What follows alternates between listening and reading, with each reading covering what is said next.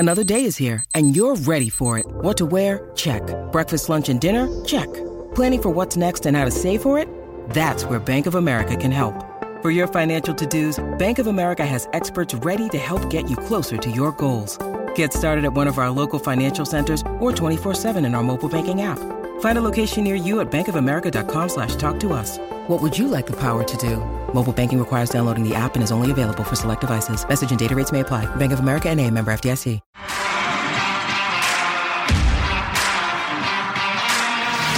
You are listening to Claret and Blue, an Aston Villa podcast brought to you by Birmingham Live.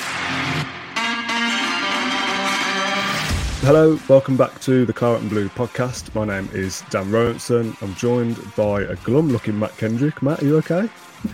Sorry, that was just my my resting face. I'm all right. Yeah, I'm not too bad. Thank you for asking. Good. We're going to get the elephant out of the room straight away with the fact that I wasn't at the game yesterday because I've got COVID. I thought you were going to kick me out of the thing then. When you were going to get the elephant out of the room straight away, I thought you were going to kick me off the stream. We made a joke about the elephant in the room last week, didn't we, with John Moss? So we're just recycling content at this point, at the end of the season. I couldn't go yesterday, which I'm gutted about, really. Not in terms of the game so much, but the pre-match fanfare for the Legends of 1982, which we'll get onto in a sec. Hopefully I can get my way through this in the next half an hour without coughing and sniffing everywhere. First of all, actually, let's just talk about that quickly. I really feel like I've missed out. I feel really left out of not going to Villa, which is quite a strange feeling. Like, I've come on to do a podcast today to talk about a game I wasn't at. I put my shirt on in some kind of hopes to feel included in part of the club.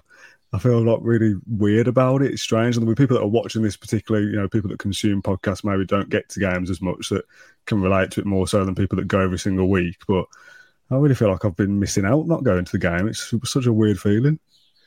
I've got you a flag. What more do you want? Yeah, I mean, I'm very grateful for that. Yeah, thank you. But it does feel weird. Have you ever felt anything similar? When you were a reporter and you went to every single game, you must have missed some games to family commitments and stuff. Am I the only one that feels this out of us two?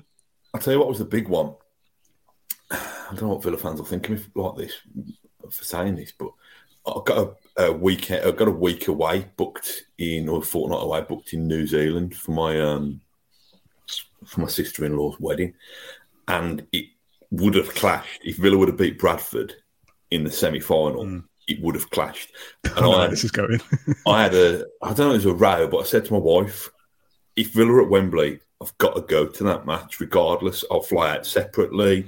I'll have to take the hit financially and all that kind of thing. And obviously, listen, we probably knew it after the first leg because Villa was so poor away at Bradford. But after the second leg, when we were equally crap, I was gutted that we didn't get to Wembley, but it might have just saved my marriage. So I could probably cope with, I know these Villa fans who pre-COVID hadn't missed a match for 40 years or 50 years or whatever. Yeah. I could probably cope with having now sat through yesterday's match.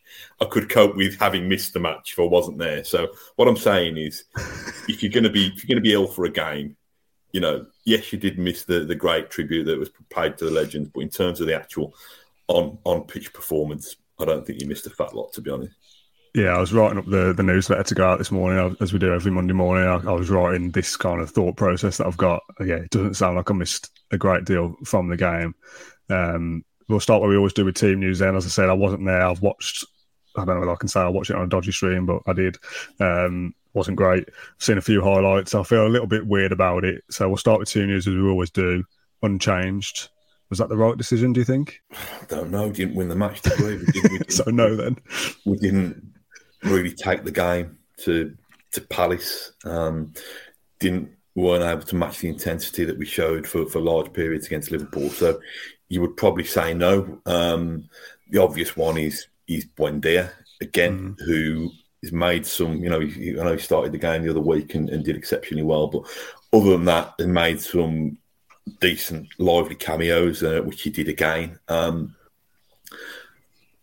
It was crying out for Jacob Ramsey and Buendia. Those were the changes that were made eventually. We've said previously, didn't we, against Liverpool, that we like seeing what Douglas Luiz can do in a more advanced role. Now, to me, it found him. He was the one who's having to provide the kind of wide threat in the right channel, and just wasn't doing much with it really. You could almost see Matty Cash thinking, I'm looking for somebody to play the ball to. He could almost do with playing the ball to himself on the overlap, Matty Cash, because he didn't really have that attacking outlet down the right hand side. So I'm not just digging out Douglas Luiz. I think there's a few players who just weren't quite at it. Palace did a decent job on us, I think, in terms of they sat in and made it difficult for Villa to try and get around or get behind them. But yeah, I suppose it's the popular narrative at the moment. You've got to ask the question: why Buendia is not getting those starts when he's clearly doing pretty much everything he can off the bench to convince the manager. Can you just mute that WhatsApp notification before we move on, please? Well, I don't actually understand how I've had a WhatsApp notification because I've got WhatsApp web on. Yeah, but my phone's actually off. Oh, no, that is weird. It's not me, is it? So that's spooky. It might be a different platform that I've had a notification from. I'll just check. Okay. There's another one then. Yeah. That was Slack.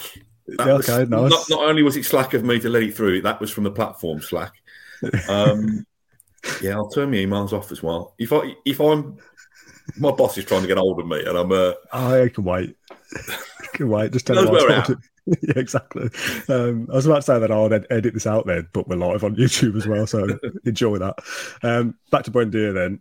I kind of expected it would be Coutinho, just because of the confirmed to be a full signing at the Player Awards and all that kind of thing. I thought not that would kind of give him another lease of life, but maybe that would kind of make him want to put on a show. I'm here now, here to stay. I think his partner, his girlfriend, his wife, whatever she is, put an Instagram picture saying our new home of them sat on the Villa Park pitch. I thought that might kind of revitalise him a little bit and he'd kind of play out of his skin, but I kind of expected that. And then you just think every time, how is Buendia going to get into this side? Because when he comes on, he looks like the star of the show, but playing a player that costs 38 million, 33 million for 20-minute spells here and there just doesn't cut it, does it?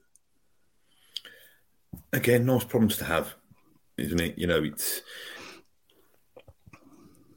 We've said this so many times. Buendia, Coutinho. If he can find a way of getting them both in the team, brilliant. If he can't, then somebody is going to be the fall guy.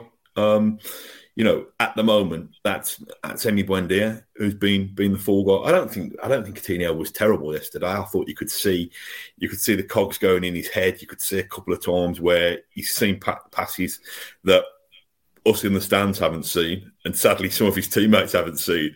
But he's always thinking, he's always probing. It's not always going to work.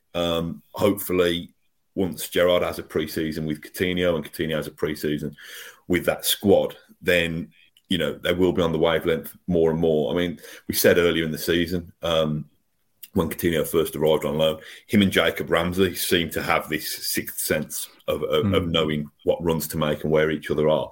I think there's still a while before Ollie Watkins gets that with Coutinho as well, possibly Ings as well.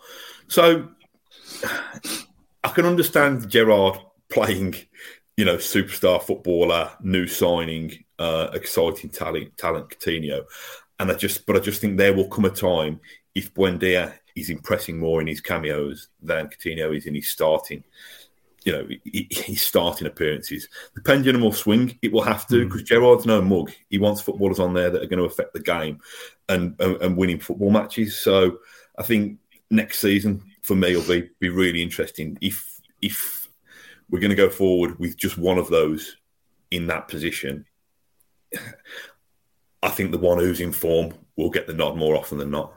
Yeah, and that makes sense. That's how it should be. Do you think Coutinho was dropping a bit too deep at times, like picking up the ball like almost in line with where a third centre back would be to try and affect the play, and maybe a little bit of desperation there to think I've got to be involved, I've got to make things happen, but a player like quite being that deep isn't going to work, is it? Not often anyway. I think he was dropping deep quite a lot. I mean, we saw that with Grealish, I thought, at times. But that was at the time when Villa were more of a kind of one-man show than they are now. You think they're more of a team. Is that because Villa aren't moving the ball quickly enough through the lines? Nakamba was an interesting one again. Same old criticism of Nakamba, same old praise and same old criticism. Gets his foot in, wins the ball, gets around the pitch, passes it to the opposition. You know, at one stage, he played such a brilliant through ball for Palace. He played a random back pass that nearly put them on the attack. But I think he got back quickly and was the man who fixed his own mess. So I wonder if it was that Coutinho thought, well, you know, the ball's not getting to me quick enough. I'll have to drop deep and try and affect things from deeper areas and carry the ball and move from there. I just thought it was. I think I said to you before we came on air, Dan. I just thought it was a bit kind of after the Lord's Mayor show, really, with all the pomp and ceremony and celebration around the European Cup winners and honouring those, which I thought Villa did a really, really good job on. To be fair, I think after that, the first half fell flat. And then to do it all again, they walked him around the pitch again at half time. And then there was another anticlimax for the second half. But like I said, I thought Villa, I don't know whether you want to talk about that now or at a different stage, but I thought it was a really, really special tribute. And I felt you could see it from the way that the legends reacted, that they really appreciated that love that they were given by the club and by the fan base. I'm going to have to come from two perspectives. Obviously, I wasn't there. Adam Wright, a friend of the show, sent me that video, which I put on social media. So thanks, Adam, for that. For the people that were in the stadium, obviously, it's nice to look back on it with the game not being broadcast on Sky or anything. I've only seen it from pictures and from a couple of videos, and it looked brilliant from the photos, and that's what made me have that feeling of, I wish I was one flag waver of that 42,000. That's what I feel like I've missed out on. Watching that video back, I kind of feel like, get rid of the music.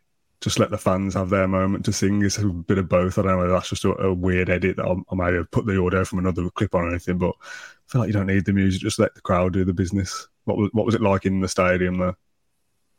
Yeah, it was fantastic. The thing that struck me was not all of them, but the two or three 60, 70-year-old blokes, legends who were on the pitch as part, and seeing them using their mobile phones to film the crowd, I just found it a weird. You know, I'm not saying 60 and 70-year-old people can't have mobile phones, but I just felt that was really nice that all that they've achieved and everything, they still wanted to record that moment that showed. That must be some feeling though. Walking out there, like, this isn't even, that must be a good feeling to walk out and be treated like that if you'd won a trophy last year or 5 years ago. The fact that you won this thing, I say this thing like it's nothing, you won this trophy 40 years ago and you're given that reception, that must still, because football was a very different time back then, wasn't it, in terms of the money and the fame and that kind of thing. To get that kind of reception 40 years later, especially for outside of the bigger names, Mortimer, Cowans, Morley, the people we've spoken to, some of the kind of like more fringe players that you don't see very often, that must be a really special thing. I think so, and I think it's the fact that probably, I wouldn't know the exact demographic of Villa's fan base, but half of those, I'm guessing, half the people in the stadium wouldn't have been born, or certainly wouldn't have been old enough to have been there or remembered it. So the fact that the legend lives on, and why wouldn't it? Because we rightly bang on about it and celebrate it at every opportunity, but the fact that has been shared enough by the people who were there, that the rest of us who weren't there feel it and love these guys, just as much as anybody who was at Rotterdam in May the 26th, 1982. It was spine tingling. It was really, really nice. And I think there were, I might be wrong, but I think there were nearly all of them there. I think Tony Morley wasn't there. Oh really? He got a pre-match commitment that he couldn't be there, but I believe he's going to be at the dinner that Villa laid on at the end of the month. And I think Jimmy Rimmer wasn't there as well. I'm not sure why Jimmy wasn't there. But other than that, unless somebody corrects me, there were, even the kind of, like, say, fringe players who played earlier in the competition but weren't involved in the final, like, Pat Hurd, Brendan Ormsby, Ivor Linton. And several of those players have not been in great health. So to actually get them there, to give them that moment, I think was really special. And I'll continue to bang on until otherwise, really, that there should be a more lasting tribute to them, whether it's the naming of the stand, the new North Stand. I've heard talk about that. Whether it's a statue outside the ground, I think there should be both. And obviously, we're talking about remembering Ron Saunders, who built that team as well, and Tony Barton, who put the icing on the cake by leading them to European glory. I think that really still needs to happen. But in terms of a one-off celebration, I think Villa got it spot on yesterday. Yeah. There's a picture from Christopher Barton I can flash up on screen for, you're trying to run through the names there of everyone that's there. I can't see Tony Morley. It's the only face that I potentially recognise that isn't there. The Tifo as well, the big European Cup in the whole end looked really good. I think, obviously, again, it wasn't there. But the thing that you sometimes get with these big surfer flags and stuff like that is that there's an element of the stadium that aren't really involved in it because they can't see what's going on, or they're looking outwards onto a display or something.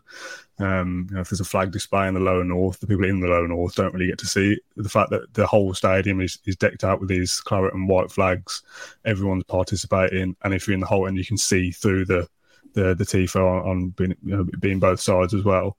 Really nice, and like Ash said yesterday in his post-match video, I'd like Villa to do that kind of thing more often. Really, it shows it can be done with a bit of preparation, and it's not like you can't celebrate the 82 squad every single game, but surely we can do more things like that.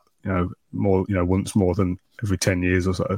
Last time we did something big like that was the Blackburn semi-final, the one I remember, when everyone's got a flag.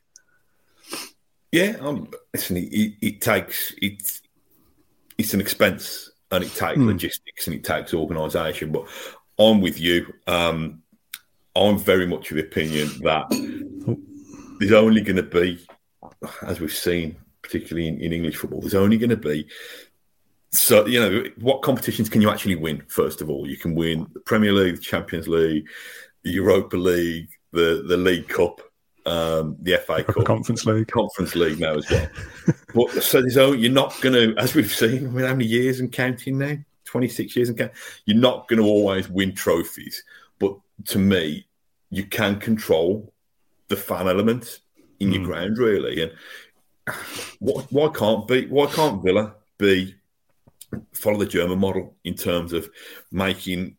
I'm not saying you do it for every single game, but having these spectacular kind of flag and banner displays, you've got a really involved, invested little group there called Project B6, isn't it? I know it's only run by a couple of lads, but they're really, they do their bit. They try and crowdfund things. They try and come up with fresh designs. They try and honour things and people and events that they know are close to the heart of this football club.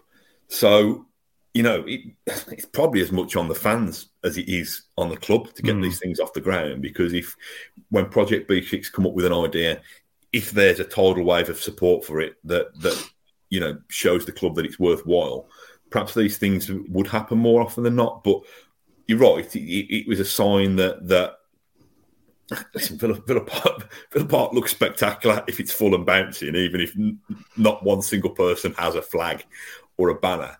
But if you can put those things on, could you designate like 4 matches a season for that kind of thing? And whatever you think, it might be paying tribute to a current player, it might be paying tribute to a former player, a particular match. I just think it looks spectacular. But yeah, the other thing I wanted to mention as well was I thought it was a nice touch with the Guard of Honour. Well. I was going to mention that. I was about to say I've got to spin some kind of negative out of it until Steven Gerrard intervenes and changes that up. Do you want to explain that for people that didn't know? Well, listen, it's obviously what happened was the right thing that happened in the end with the current, not only the current team, but the owners were on the pitch. Christian Purslow was on the pitch. Steven Gerrard was on the pitch to welcome the 82 heroes onto the pitch, give them a Guard of Honour. I thought it was really nice. It was a really nice moment. It transpires, according to Gerrard in his post-match press conference, that somebody suggested doing it the other way. That the European legends stand in, form a couple of lines and clap on the current lot. Listen, this is not any criticism of the current lot. I think Villa have got a squad and a group of players who are talented, who are likeable, who are trying to do their best to catapult us back to the top half of the Premier League and beyond. But it just doesn't sit right, does it? You know, that they should be applauding our ultimate true legends.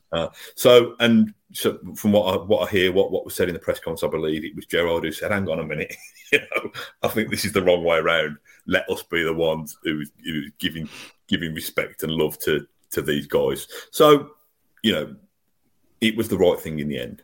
Yeah, it's weird, isn't it? Because all the owners and Perzo and all those guys being down there as well makes it seem like that was always the original plan, that we would give the 82 guys the guard of honour. But you know, if Gerrard says it was the other way around and he said something, I didn't like the thought of that, let's change it. I thought of like Sid Cowan standing there applauding on Marvelous Nakamba. Like, oh, God, come on, it's not a massive dig on Nakamba, but kind of is. Let's go back to the game then. I was kind of making notes yesterday. I was working, I was doing social stuff, so I was supposed to be working anyway, so I did half a day at home rather than at the ground. I wrote down Big Ings chance. I got a notification from the Premier League app saying he'd scored on the 34th minute. And I'm watching it a few minutes behind, so I start typing out, Ings goal, getting the graphics ready, all this kind of thing, ready to post it. And I say, well, Villa haven't said anything, so I'll hold off for a sec. And then my stream catches up a few minutes out, the 34th minute comes and Ings puts one past the post. And I thought, oh, that's what the notification was supposed to be. Then I thought we'd scored and gone ahead. But that was a decent chance, and from the notes I wrote down was pretty much one of the only real chances we had.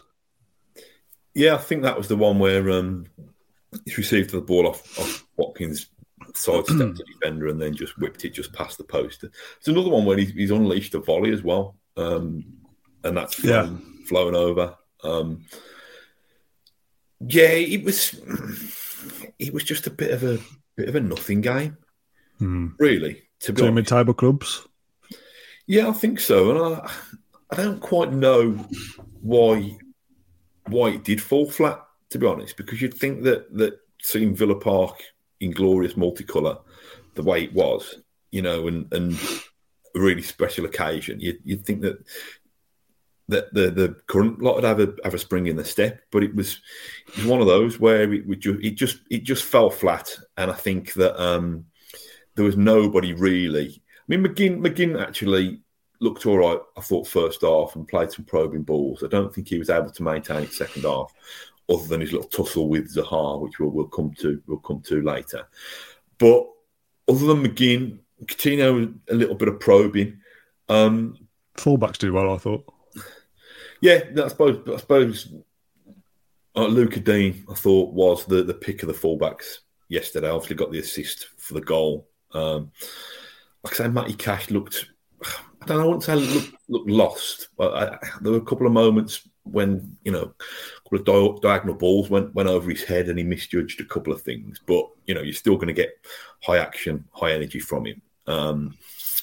It was just one of those where end of season, Villa didn't quite do enough to go and win the game. Didn't force the issue enough and played against the Palace team. Well, I think if we're being honest, we're content to come and take a point. I suppose because that is a slightly different conversation. If Matty Cash also racks up an assist yesterday, put that good ball across the face of goal. But again, it kind of feels like we're playing two strikers, but no one's ever in the box or in the right place at the right time. I don't know why that is. Yeah, I think you're talking second half, aren't you, where he flashed it across the face of goal, across the 6-yard box. It's an interesting one for me. And this is probably an unfair comparison because I'm probably talking about, you know, one of the best right-backs in the world here that I'm comparing him to in Trent Alexander, or certainly one of the best attacking right wing-backs in Trent Alexander-Arnold. But if you compare Alexander-Arnold, even on Tuesday at Villa Park, he's probably crossed the ball from a similar place, and he's put it on a plate for Tsimikas, and I think Tsimikas has scuffed his shot or something, or air kicked it. Or was it Tsimikas? Was it somebody else? But whichever Liverpool player it was, I should know this, has actually made a run and helped check the run and given Alexander and been in space for Alexander-Arnold to do a cutback rather than to flash it with it in a hit and hope way. And I think it's a little bit of that for me. If Villa either aren't getting enough people into the box, or when they are, they're not being clever enough to, you know, it's not the easiest thing finding space, you know, in a penalty area. But I remember when let's bring this back neatly to the legends again. I remember when we spoke to Peter With, and a couple of weeks ago for the podcast about his Villa career, and I think he said people always asked him, what was the art of being a centre forward, and I think he said, I won't do the Scouse accent, but I think he said, being where. No, go on, do it. Not doing that. Being where it'll come across a bit like Michael Gove the other week when he started doing his accents. I think he said, being where the centre half ain't. I think he said. Which sounds like a simple philosophy, but I'm not sure. Are the Villa players doing that enough when they're getting into the box? Are they being where the centre half ain't? Finding that bit of space. There was a clip on Watkins on Twitter that I saw. I don't know whether it was from yesterday or from the Liverpool game, or maybe in the week before that. Like I said, I've been all over the place really. But somebody made a run. I think it was Coutinho when he broke through. It was Liverpool. Coutinho broke through and had a bit of work to do, and he could have put it over to Watkins, and then Coutinho kind of just does nothing with it, and Van Dijk dribbles it out of his own area and nothing comes of it. But Watkins is just kind of floating around. He doesn't really make the near post run. He doesn't make a far post run.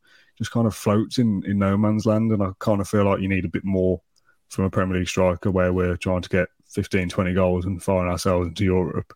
You've got to be putting your body on the line to break your neck to get into the box. And when you're playing two strikers up front in the last few weeks, for not either of them to be in the box often enough to be in those opportunities does feel like a waste.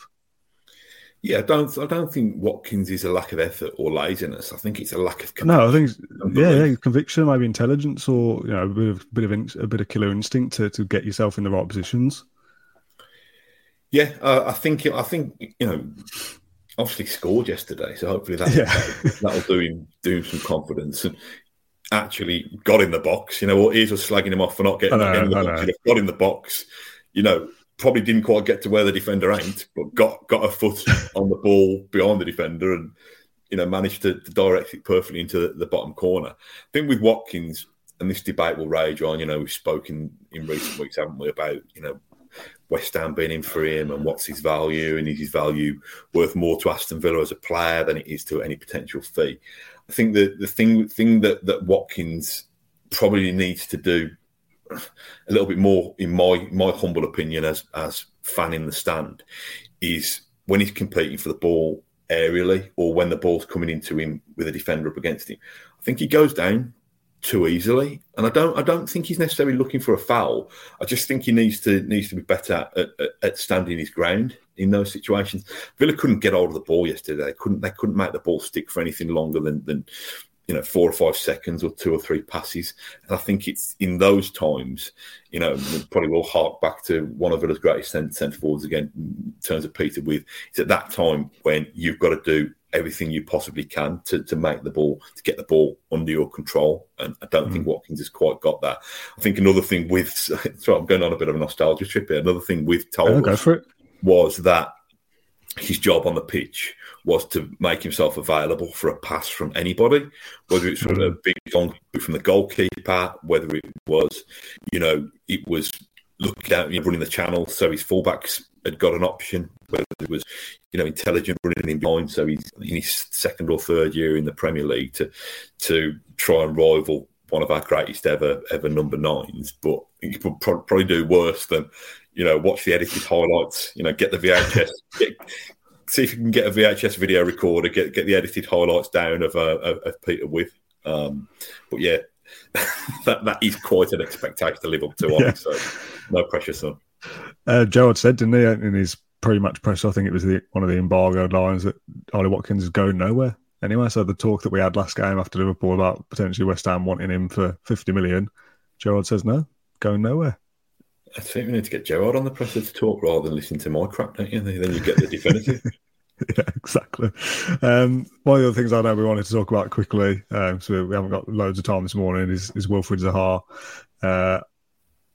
Annoying player, but I kind of feel like if he played for you, you'd kind of like all that kind of, winding up the crowd and that kind of thing. I think it's one of them that Palace fans absolutely love him. I think he's their top goal scorer in the league, probably their top appearance maker, possibly ever. I think I saw yesterday, although I don't know whether that's true.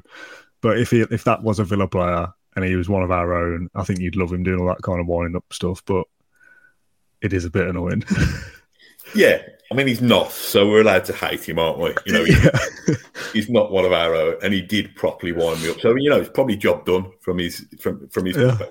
I'm sure you've got greater intentions than to wind me up. But I was one of the ones who wound up, and I think the thing that annoyed me, and I can see the Palace fans kind of glorifying in this because he is their kind of mischief maker in chief, I suppose. The thing that annoyed me was I don't think the referee was strong enough with him. Now, Palace fans will say, well, they don't think the referee was strong enough with McGinn, and you know, McGinn had a couple of nibbles, and you know, the ref probably should have taken more action. You know, that possibly got a case there, but when the ref is awarding free kicks for fouls on Zaha, and then Zaha is still going back constantly at the ref saying, you know, and then wandering over to the fourth official and doing the same. It was, I don't know, at some stage, the referee's got to say, listen, let me referee this game. One more, you moan once more, and I'll book you for dissent. So I think it was that a little bit. It did amuse me when the whole end struck up a chorus of he's going to cry in a minute, which I think kind of pretty much nailed it. I did expect Zaha to go and score the winner. After that, I thought it was gonna be fate. Would I like that for my team? I don't know. I thought, and again, I'm coming from this from a very Aston Villa Claret and Blue perspective. So if any Palace fans have stumbled upon this, you know, don't kill me in the comments. But I thought it was a little bit too much. But maybe that is because we were on the receiving end of it. Maybe if it was the boot was on the other foot, maybe I would love it because he's clearly pressed our buttons. You know what I mean? It's a bit anti-football, isn't it? It's the theatrics of it all to try and wind us up a little bit. And he obviously loved the stadium kind of chanting about him. And there's a picture of him holding his hands up like this. And I tweeted it when we scored, saying images that precede unfortunate events. And as soon as I press enter, I thought he'll score the winner here, and this tweet will kind of come back to haunt us. But he loves it. Probably thrives on it. Bit in that Grealish mould, likes being fouled, those kind of things. But it is what it is. Well, it was a talking point, you know. In a flat game, something to talk about. Before there's a question I wanted to put on you for a little social clip that I've not prepped you for, so you might stumble and will come nothing will come of it. But you wanted to give a shout out to somebody as well, so do you want to get that out of the way first? Get it out of the way. It's a horrible way to put it, but yeah, go on. I don't want to get it out of the way. I want to make a big thing of it. No, just two avid listeners stopped me outside Villa Park. I was just walking up. Where was I walking? I was walking around the corner from Nelson Road, I think it is, which is one of the roads off Trinity Road, and I was eating a bag of quavers, and they wondered, and I got me sunglasses on, so I thought I was incognito, but you know, my fame precedes me. It was Aaron and Julie, a couple of other fans, who say they're regular listeners. They agree with most things I say, which I think they were just being nice. And they even stay around for the nonsense bits at the end, so they could still. They'll even be watching this bit then, yeah. So that was very kind, and Julie recognised that quavers are one of the healthier crisp snacks that I can have. So I was sticking in on my slimming world. So big shout out to them, lovely couple of Villa fans. So it was. I did thank them at the time for their kind words. One thing on that, Aaron. I don't like the name Aaron. Have we done this before? I think it's a waste of a letter A. I don't see why.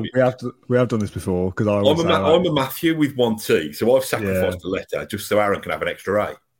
Do you know what I mean? Yeah. I mean, he's a lovely fellow, but I think he needs to hand back in one of his A's. Okay. Were the quavers the cheesy ones, or are they the salt and vinegar or the prawn cocktail? Oh, they certainly weren't prawn cocktail. I'm not. Prawn cocktail's grim, isn't it? Yeah, I mean, then it skips prawn cocktail. Aren't Skips prawn cocktail quavers in effect anyway? Yeah, kind of. I don't mind Skips, but I don't like prawn cocktail. So that's a little conundrum for you. Yeah, they were cheesy quavers, mate. The originals. Okay, good. All right, that's good. Is that the question you wanted to ask? No, it wasn't. The question I wanted to ask was for a little social bit that I'm doing. And it's, the one we did about how many goals could you score and all that. And I've got all our, podcasts co-hosts or whatever you want to call us to contribute. this week's one or next week's one is which player did you love for like no reason? So not like a Grealish or a good player, like somebody who was probably a little bit like Alan Hutton is a good example, bit of a nothing player, but a cult hero. So I'm going to hand over to you with absolutely no prep whatsoever. If you can think of a name and a reason, that would be lovely. You've thrown me a little bit about this, and this is just the worst example ever. And this is the most Matt Kendrick. I don't like speaking about myself in the third person, but it's the most Kendrick example you can ever imagine. We were talking about VHS videos a while ago, and me and my mate Gaz, shout out to my mate Gaz Crump, who we used to go to the BC Ticket together for many years. We used to get the end of season videos, or if Villa produced any VHS video about Villa, we used to get. And there was a player called Carl Tyler, who was a big centre half, who didn't figure that much. I'm just trying to think what era he'd have played. Villa had great centre halves, certainly through the era of the late 90s, early noughties. So he'd have been a backup player at best. But there's a video about what Villa's pre-match routines were, and there'd be the usual. Some players would put the left boot on first out of superstition, and some players would make sure they had the same meal, chicken and beans or whatever it was, or egg and chips before the match. But Carl Tyler, it always stuck with me. He came on to this video and he made the cut, and he used to say, I always, without fail, make sure I have a number 2 before the game. And it just made me, because I'm a juvenile idiot, it just made me laugh that of everything that he had to do, whether it's superstition or whether it was comfort, he had to go for a poo before the game. And he just become this weird cult hero with me and my mate. And I might be exaggerating or taking the story in a different direction, but I'm sure we even, like, from then on, we're close mates and we go on holiday together and stuff like that. If ever anybody used to go for a dump, we used to call it a Carl Tyler. And it just, like I say, it's random. I've loved lots of Villa players for lots of different reasons, but in terms of a really, really random, bizarre cult hero, then I think Carl Tyler going for a number 2. I love that yours isn't even like related to football in any way. Like it's like he was a terrible player, but he scored a banger of a goal, or did something or other. Like, I don't know where I'm going with that. Have I shared the Dwight York story from the same video, for one of those videos back in the day?